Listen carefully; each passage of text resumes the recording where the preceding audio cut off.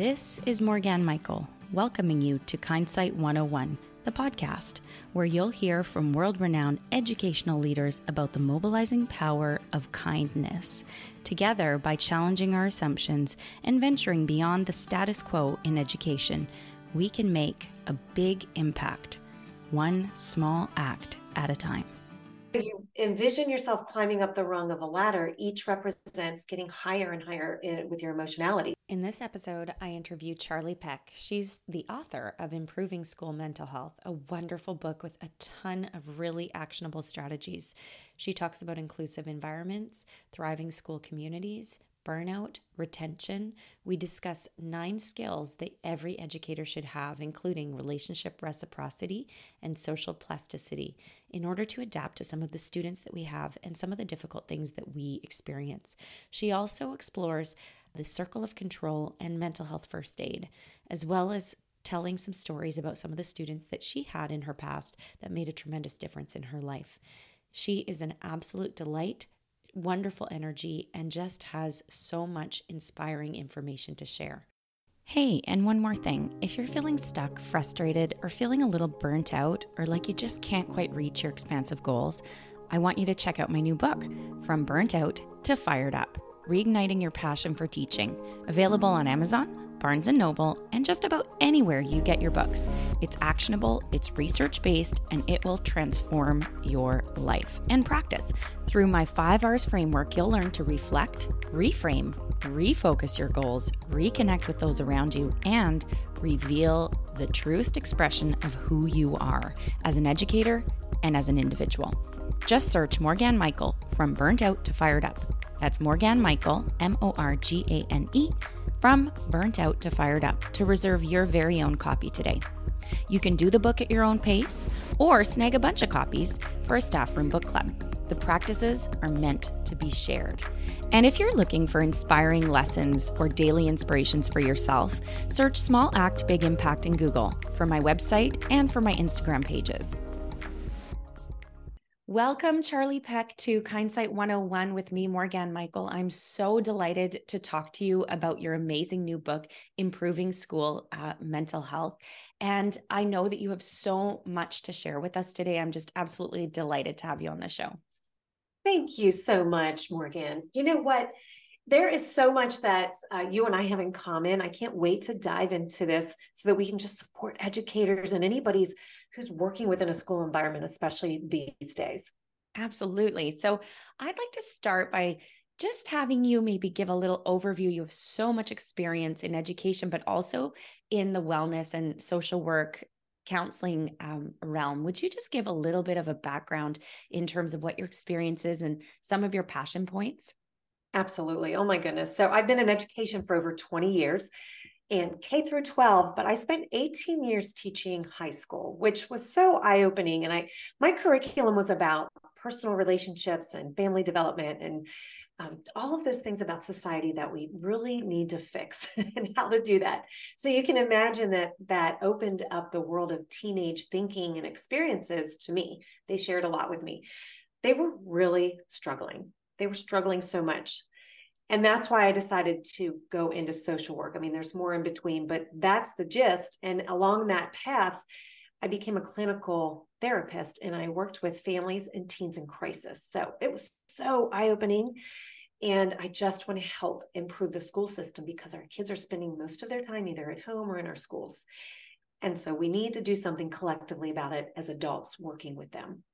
I love that. I think that's such an interesting trajectory too, because I think you're right. We do have a system that, although the individuals within the system really want to help and want to make, a student's life better, sometimes there are things that just feel slightly outside of our realm of expertise or outside of our reach. And it can be really challenging, right? To sort of sit with that kind of in that empathic distress when somebody's having that challenge and not being able to really get there to help them. So I'd like to start by maybe just exploring, within the context of COVID-19 having happened, and we're still sort of recovering from that. I always say it's kind of like a merge lane. Like we didn't just go back to normal. We're sort of trying to find this new normal, and it's merging into that. I think to expect that everyone just kind of goes back to normal, it's not really a fair expectation, nor should we just go back to normal, right? But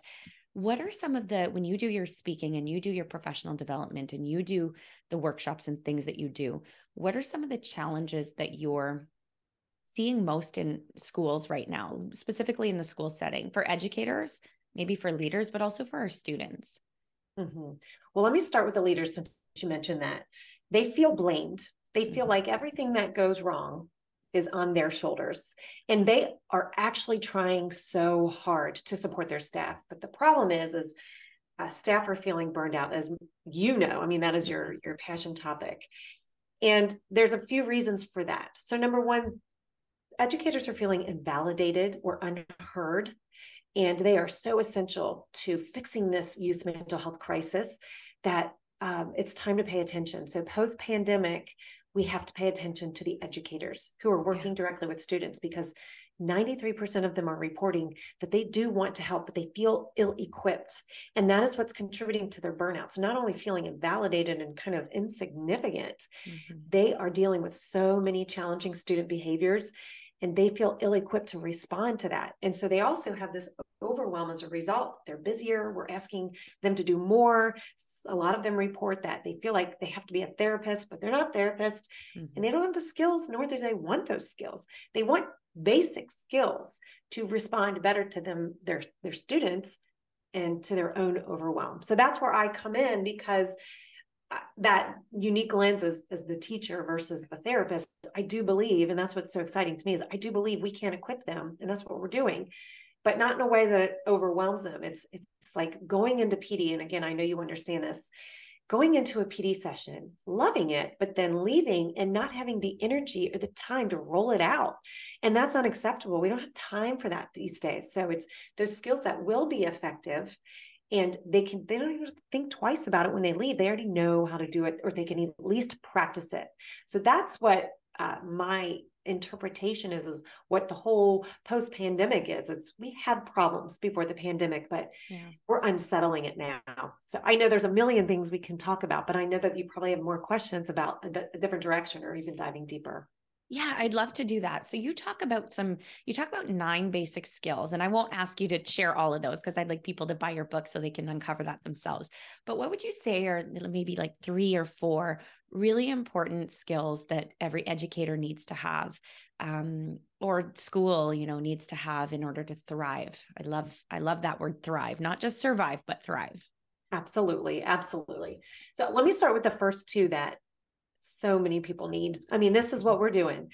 So the very first one is about relationship reciprocity. And it's different than the traditional way you think about relationship reciprocity. We traditionally think it's about mutual sharing of respect.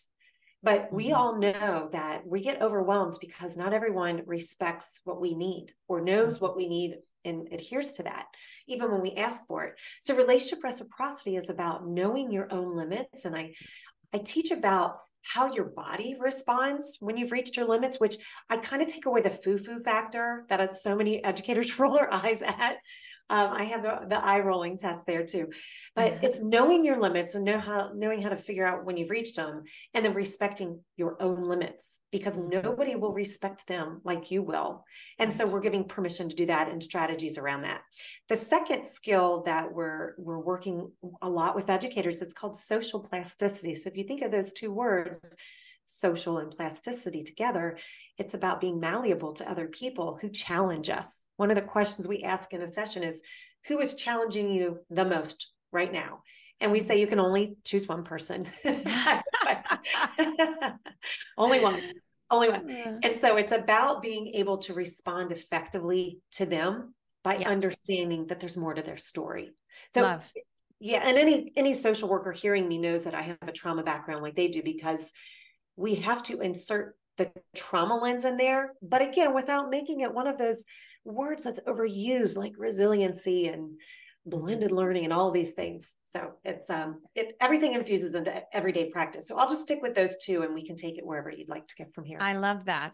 So, what would you say for relationship reciprocity? I love that because it's not just about the other person, it's also about understanding your own boundaries. And boundaries can be really challenging. But I know Adam Grant, you probably know this. Adam Grant is a social psychologist, and he did some studies and found out that there were different types of people, givers and takers, and then the matchers. And he said the most successful people in the world are givers. And then on the flip side, the least successful people, specifically in the corporate world, but I would argue probably in education as well, are the Yes. givers. And the major difference was the boundary setting or the lack thereof. And so when it comes to that, I love that idea of knowing your own limits. When it comes to that, what are some helpful frames or some helpful strategies or approaches that those kind of boundaryless givers can keep in their head as they're, being asked to do different things, or they're feeling the pressure to show up in, to change their bulletin boards every week, or, these kinds of things where does it actually Yes. matter? Are there things that we can keep in mind just so that even if we don't practice boundary setting often, like it can seem less strange to us? Yes. I mean, Yeah. there's so much to this. So, first of all, we speak in terms of limits because Mhm. limits, there's a measurement to that. You know that you've reached it. You're there, you're done, and here's how we know. And so when we say to respect those boundaries, that, I mean, we've heard this a million times, but learning to say no and feeling okay about it is truly essential. Even though we say it over and over, people aren't actually adhering to that when they No. know they're right. They know they've reached a limit and they're still trying to do more. First of all, we know so much more about the brain and the body connection, but the brain and how it processes information. We do not multitask. There's not a gender difference. Yes, women seem like they can do more, and there's a Mhm. whole other thing there, because there's some research supporting some of that. But what I will say is we all can't drive and text at the same time. We know that. Mhm. In fact, there's evidence to show if you're changing the radio station, you have 2 seconds, 2 seconds. And after 2 seconds, you're done. You cannot concentrate more than 2 seconds on that. And the reason I'm saying that is because we have to realize that we've got to give people attention, including ourselves, but one thing at a time. So Mhm. anytime we think of all the have tos around us, we are overwhelmed. And the Mhm. worst part to that is getting stuck there. Getting Mhm. stuck there. So how we talk to ourselves is actually another skill that we use, because these are all interchangeable. These all work together. So sometimes we need to bring in a new skill. So we're talking about relationship reciprocity and reaching a limit. We got to think of the story spiral we're telling Mhm. ourselves. We're saying, all the shoulds we have, and we say, well, think about it. Change that word should to could. It's so Mhm. very simple, but it's got to be so that we remember it.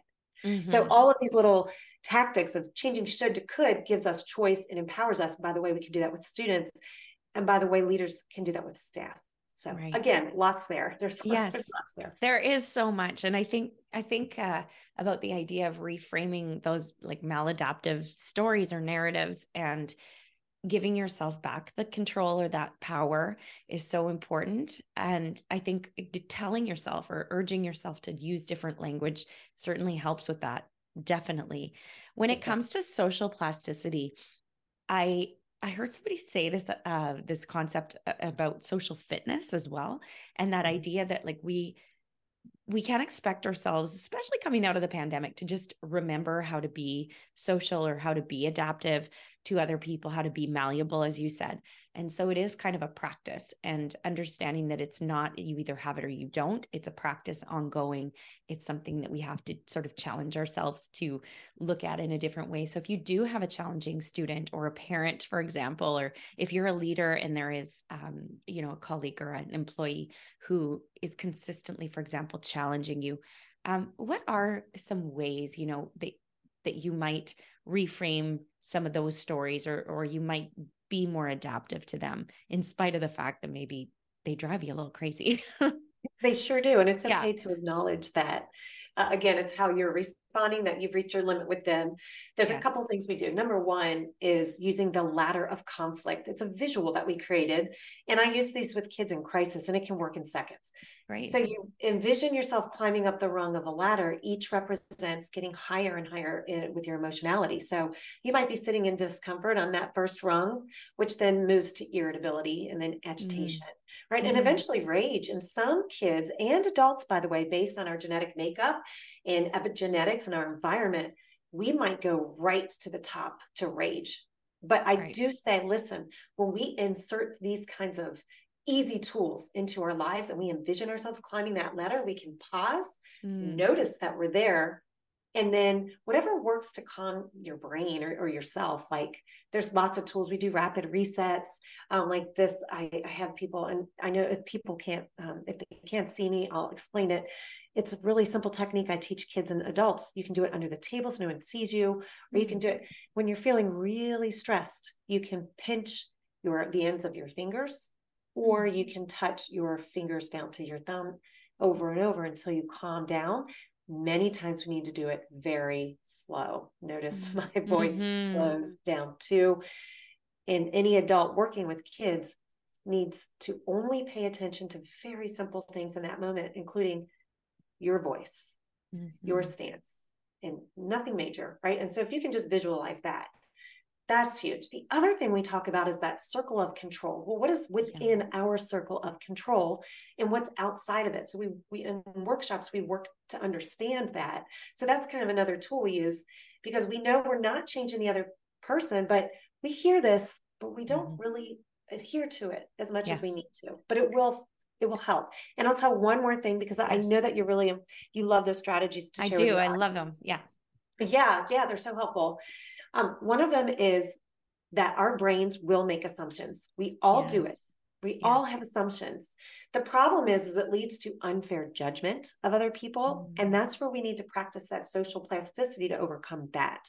Right. And so one of the strategies we use is catch yourself making the assumption. Like catch yourself. Notice. Again, we teach you how to notice. That's a skill. But once you do notice, then we tell you to reframe that into there's more to their story. Yes. So that assumption now changes into whatever assumption it was, like they're bad, they're rude, they're disrespectful, is there's more to their story. So that's the new assumption. So there's more to it. Good.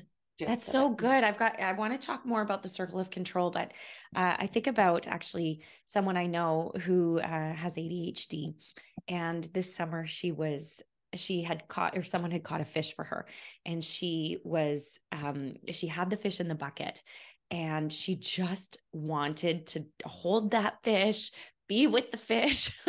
And people were calling her name, stop, stop, stop. And she just wasn't paying attention. And it seemed like she was choosing not to. And then finally, someone kind of stood in front of her, took her hands gently, and sort of got the eye contact, as we do with, kids who hyper focus. And she sort of went, wait, what? And looked up. She had been so hyper focused on this fish that she was so, excited and passionate about. She couldn't hear. It's like she closed the world out.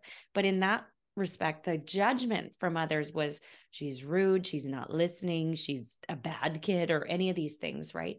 And so I love that idea of stopping yourself and acknowledging as you're making that judgment. It's so, it's simple but not easy. It's one of those things that you kind of have to draw your attention to and continue practicing. I love that. So thank you for that. Can you describe, because not everybody will know what that circle of control is. Can you describe kind of what that is and kind of how the concentric circles work and how that helps us? Again, it's got to be simple so we remember. So we kept it very simple. Nice. We literally draw a circle, and whatever's inside of that is things that we can control, like our thoughts. I will loosely say feelings, but we can base on our thoughts that affects our feelings. So once we notice that we have that feeling, we can do certain things to adapt those feelings. Yes. So our response to people, our language, right? Our body movements, lots of things, our next choice. Those are all things we can control in our environment.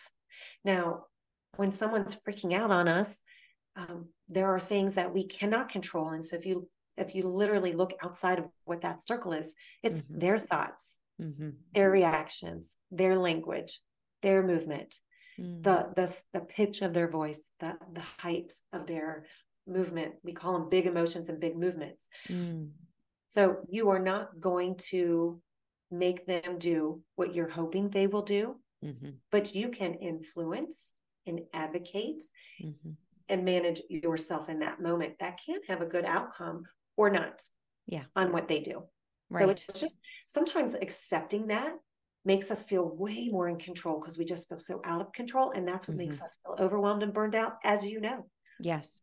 And that goes for, students or for employees or teachers as well. I think that idea, it does sort of help you to focus in on smaller locus of control, right? I think as opposed to trying to change your entire environment or change people, which certainly we can't do. So Mm-hmm. I think that's really helpful. Thank you for that. I love that you've started this initiative, Thriving School Community. Tell me more about that. Tell me about some of the things that you're doing in your initiatives. You've got so much out there, like you've got a podcast, you've written this beautiful book. Tell us more about that. Mm-hmm. Well, I can't say any more without bringing in Dr. Cameron Caswell to this, because she and I met up and wrote the book together. We had similar concerns and ideas, so we decided to put it in a book after people were asking for more information. And so we go and speak at conferences, sharing this information and the skills, and school districts will invite us in to partner with them. It's important that it's a partnership. This is something that we're doing and creating together and looking at what they already have in place. That's the difference. Yes. Is what is it that you already have in place? Well, there's already rock star people in your buildings who care about kids. They Yes. do care about kids. Yes. They do. And they want to be better equipped. So Right. there's a lot of buy-in with the language you use. And then we need to ask them for what they need. We need to ask them what they need. And so the initiative is, let's hear the teacher voice. I do advocate a lot for teachers because I do believe they're an essential part of the mental health team that I never was a part of until I started doing more leadership with mental health and then became a social worker in the school system. Right. And I thought that was unfortunate because there's a lot of people already positioned well. Yes. So another initiative is to infuse these skills into everyday practice instead of having major overhauls that we don't have time for or energy to do. Yes. So again, those are just a few that what we're doing, but speaking and giving keynotes to say, listen, there is hope. There is a way that we can do it, and it starts with us. I love that. I think that's wonderful. Can you talk a little bit about retention? I know that especially I'm in Canada, and so retention is perhaps less of a concern, but I will say it's staffing is challenging here too. But when I travel to the US and I do, I speak, in the Midwest or down south, I find that, retention is tricky, that sometimes in the underserved communities, even in Canada actually as well, we have educators who may or may not even have their education degrees, because that's where we're at. What is your advice to principals or to leaders, to districts, when it comes to retaining teachers? I will definitely say we need to listen to them. We need to ask them what they need to do their job better, because they actually want to do their job better. And if you can help them get what they need, sometimes it's so simple. So I'll quickly tell you, we worked with an administrator who got a budget, and it was an elementary. And so you can understand this. I know you're in the primary level. Yes. And the administrator kept hearing their staff complain about how many students kept losing their pencils. So it happens all the time. Simple things. Yeah. simple, but there was that complaint. And so at the next staff meeting, this administrator had ordered a bunch of pencils for each classroom. And she was expecting that, wow, this was, they're going to be happy about this. They were not. There's a lot of moaning and groaning about it. And here's why. When we talked to the teachers, they said, well, I already spent my own money on more pencils, so that didn't actually help me. It wasn't what I needed. I would have benefited from having something else. Right. Or I wish she would have asked us, because it's another one of those, the gaps that we have to fill with the communication piece. Their intention is great. I mean, that intention truly was great, and leaders are trying very hard, but there is a common disconnect on the communication piece.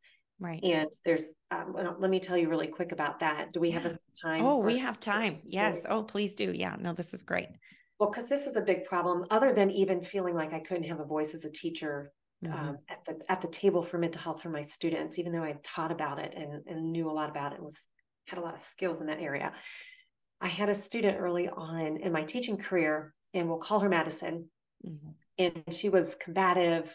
I had attendance issues with her. She would get up out of my class and leave when turning her work in and all of that. And so I talked to her about it one day when she left my class, and she just kind of blew me off and left class quickly. And I got called to the principal's office for it. Mm-hmm. And the principal essentially said to me, just let her do that. Mm-hmm. And I thought, I mean, I felt totally dismissed. I Right. did not like it. The rest of that semester was not great. I didn't, No. I didn't, I didn't, I had a lot of animosity towards her. Sure. I didn't like that. And I felt invalidated as Yeah. the authority figure. Yes, of course. So we'll fast forward to the end of the semester. And I didn't like how I felt. So the next semester, I wanted to make amends with her. So I went to our school counselor, who was a friend of mine, and I said, can you give me her schedule? Because I'd like to go find her and just say, I'm sorry, just make this better. Mm-hmm. And she said, well, Madison passed away. Oh, gosh. And Oh. Madison had been sitting in our classroom with a terminal illness the whole time. And What? had I known, I mean, if I Oh, only knew, Morgan, oh, I would have made us like such a positive experience for her for that short time yeah. she had left. And you can imagine the kind of Oh, guilt I carried, oh, like we educators do. We carry this home because we care about kids. And here's what I learned is that kids are sitting in our classrooms all the time with some kind of ailment, something they're struggling with, and we may never know what it is, even if it's a small struggle or a big struggle. Sometimes it just doesn't show up the way you would expect it to.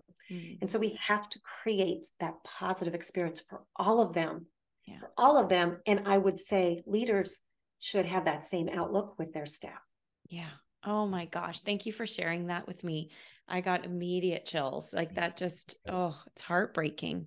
And I think, with stories similar to that, had you known, you would have, and it's hard to understand sometimes why our students act the way that they do and some of those hidden reasons like trauma or even some of the mental health things that are existing because of genetics or whatever it is.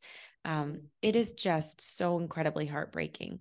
In a similar vein, I think, you know, when we see those students who are struggling and we call out for help, from the team, and that's not, we don't get that help, it can be very, very stressful, like you said, and quite heartbreaking. So I think, I think the communication piece is really important. I think teachers should be looped in when it comes to some of the struggles that their students are having.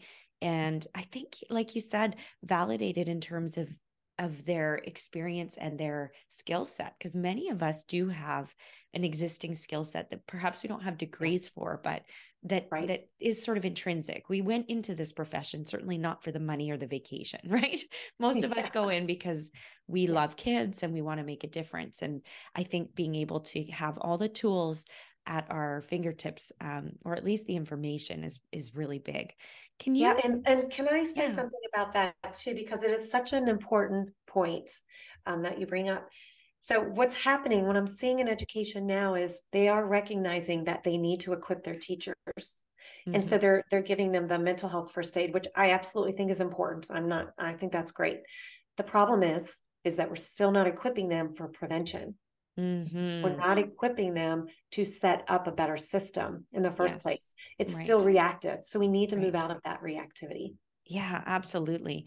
Well, and you had talked about the SOS skills. So, sort of being able to maybe identify and respond to kids who are in crisis. And this is a topic that can be quite triggering or difficult for people. But, this is a serious issue. And I think as students are struggling with some of those mental health issues, whether they are, depression and anxiety and a variety of other mental health concerns, sometimes at the pinnacle of that is that suicide ideation or actually experimenting with that. And what would you say to educators? And I would say this is probably more poignant and relevant for middle school to high school and probably university. We do have some university Yes. educators or professors as well who listen. What would you say we need to keep in mind when we have students who are in that frame of mind? Mm-hmm.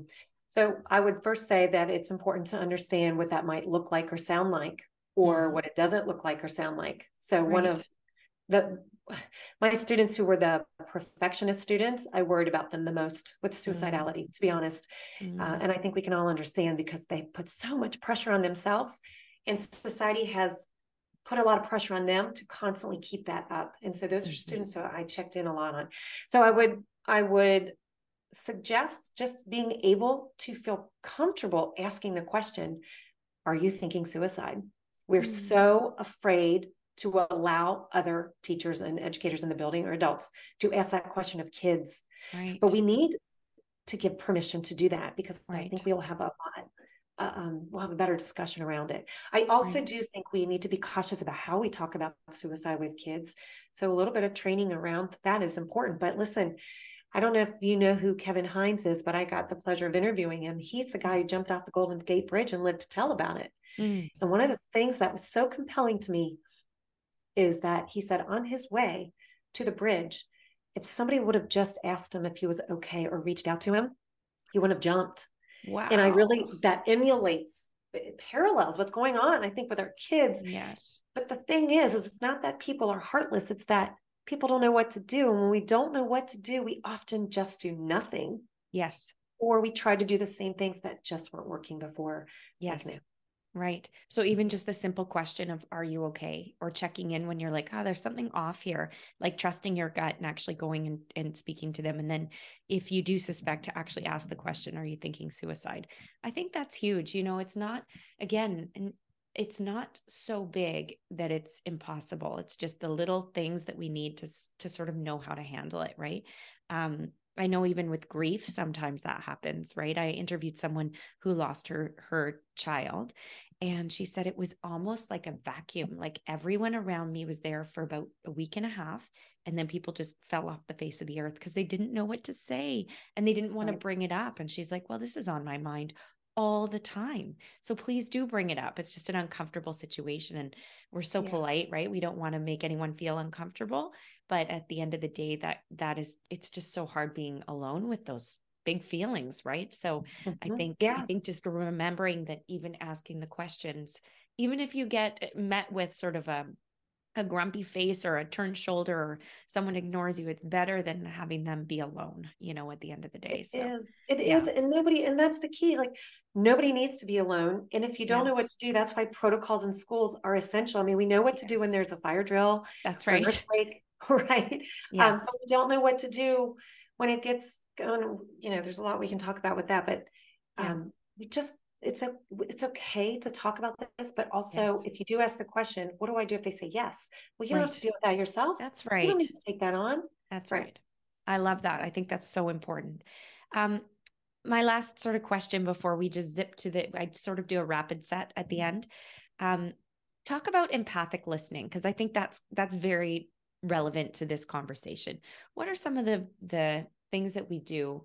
I mean, obviously, when we have someone in crisis, we want to engage with this type of listening, but it's also helpful just for an everyday conversation, or if you're just Mm-hmm. interacting with your family or a new friend or just existing friends, whatever it is.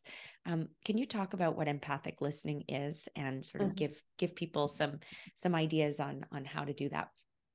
Yeah, Yeah. it can be the difference between that kid jumping and not. Right. It Exactly. really can. And the problem is we've been taught about active listening our whole lives. Mm-hmm. And there are so many things you have to remember that it becomes overwhelming, that when you're trying to use something like active listening, you're actually not being as genuine as you could be. And that Mm. other person might pick up on that, or it's crossed messaging, Yeah. crossing Okay. what your intention is. And so Yeah. we ask people to just say, listen, just show up genuinely with curiosity to figure out how that other person truly is doing or what they're trying to convey. So don't worry too much about anything else except showing up with genuine curiosity Mm. about them, Love that. right? Because there's too many things to remember to do otherwise. I mean, Mm-hmm. there's a little bit more to it, but that's the first thing we always say is, Mm-hmm. if you show up genuine and you get something wrong, Mm-hmm. they're still going to soften and be willing to open up the trust for you. And that's what we ultimately want to do in our schools, is we have to establish trust. That's with every single person there. So instead of going into it like, again, in tandem, using Yes. empathetic listening in tandem with that social plasticity, it's powerful. So you Yeah. not only go in to think about what's going on with them. I want to validate their feeling or their experience right now, not Yes. mine, their Yes. experience. It's totally about them. Empathetic listening has nothing to do with me. It has to Yes. do with completely you. But also, what am I missing? So you might use Mm-hmm. a question that we say with social plasticity and say, I'm not quite getting it. What am I missing? Yeah. So now you're using two skills that are just so darn simple, Yeah. but creating that safe, secure learning environment for kids and adults that we work with. I love that. I think that's so good. And curiosity, isn't that everything? I think when it comes to creativity, when it comes to building deep connections with people, when it comes to finding your own passion or your own, purpose, all of it kind of comes down to that, bolstering that sense of curiosity. So thank you for that. Okay. When it comes to what lights you up, Charle, what are a few podcasts or shows or maybe books that you're reading right now that kind of inspire you, or even just an author? Is there someone or something that's really inspiring you right now, or that's on your mind that lights you up? It can be academic or it can be totally floofy. I don't mind. Gosh, that's so hard because I talk to people every day in education who send me a book or talk to me about another edge of leadership. I'll tell you, Jimmy Casas, and he's Yes. actually our book publisher, so I owe him a lot anyway. But he always talks about culturizing, and Mm. it's so invigorating. It's so invigorating. And then recalibrating, right? And culture really is the essence of how we all are getting through life. If you think about the culture that's established around you and the beliefs that people either get just so stuck in or open Yes. their mind to. So I listen to him a lot, and I love that recalibrating. Like, you got to know Yes. when to shift in and out Yes. of things that are working or aren't working. And again, there's much more to it, but that's the first thing that always comes to my mind Love. in recent times. Yeah.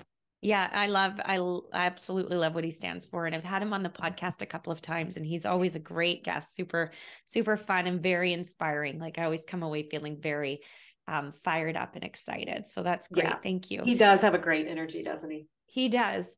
When it comes to, I mean, my podcast is truly about kindness and about, honoring each individual. How do you define sort of kindness? How do you define that? Mm-hmm. It's a good question. It's just genuinely caring about another person and understanding that we need to humanize them. Mm-hmm. They're sifting through all the junk that kind of swirls in our head about them, and even about ourselves. Like, kindness to ourselves is super, super important. Mm-hmm. So trying to get away of, like, I talk about it in terms of I love decluttering that. that negative energy, decluttering people, right? Decluttering space. So Yes. that's what kindness is understanding. Again, it goes back to the limit Yeah. and just genuinely looking at somebody like, we're all just trying to get through this life Yeah. in a happy way. So I just love that that. genuine take. Yeah. Yeah. I love that concept of decluttering, like in terms of negative energy. That's really good. It's huge. Um, and then finally, what is something that you're excited about right now?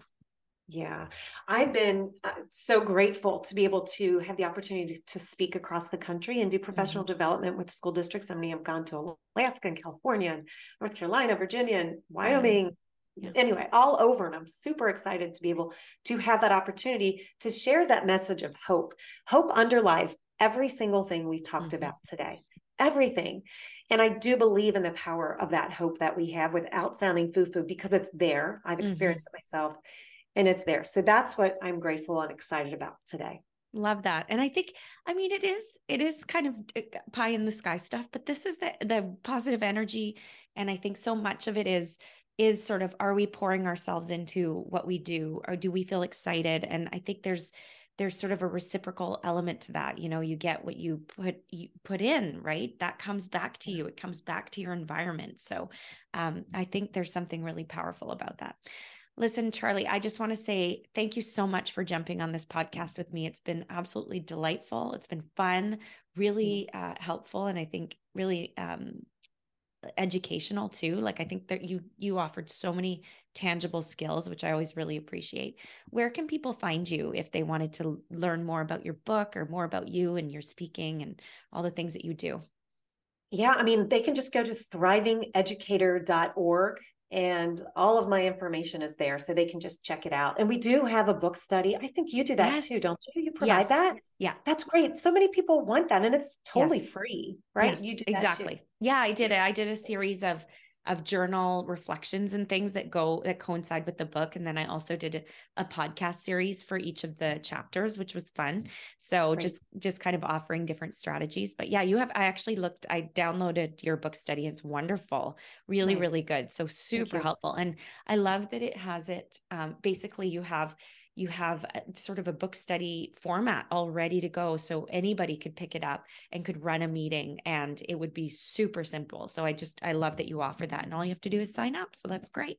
Yeah, Yeah. and I forgot about the one last thing, and I do want to share Yes, because please do. it's free professional development for Yes. mental health. I mean, my Yes. goodness. So we're putting on a virtual summit on Great. August 29th and 30th. Okay. And anybody can join, but there's 12 live speakers. It's completely Wow. live. It's from 5 to 9 p.m. Eastern Standard Time because we do work with people on the West Coast, such as Okay. yourself. Yep. And so it's later on the Eastern side. But Great. each speaker will also have a freebie to give to people, and we have Oh, giveaways. nice. So people Great. who attend also get a certificate. A lot of people like that for their portfolio. So if anybody would like to check that out, they can actually go to thrivingschool.org. That's more about our program. And there's just a button at the top to register for free and share it out with other educators and your whole Great. staff. Awesome. Districts are loving this because it's free PT for I mental health. know that's so good. No, I think that's fantastic. And a lot of the districts are doing their Pro D around that time anyway. So that really works well. I will be sure to share that in the show notes for sure. Thank Charle you. Peck, thank you so much for joining me today. It has been absolutely wonderful. And I feel really inspired and excited. So thank you for bringing your wonderful energy to my podcast. Thank you so much. I truly appreciate the opportunity. It was great. I want to thank you for the wonderful reviews that you've left for this podcast on iTunes. Your reviews make a big difference in helping other educators find this show. If you think that I'm doing good work here and you'd like others to get inspired and join our 21-day kindness challenge and movement, I'd love it if you would take a minute, head over to iTunes and leave a review. Thank you so much. This has been another episode of Kindsight 101, the podcast.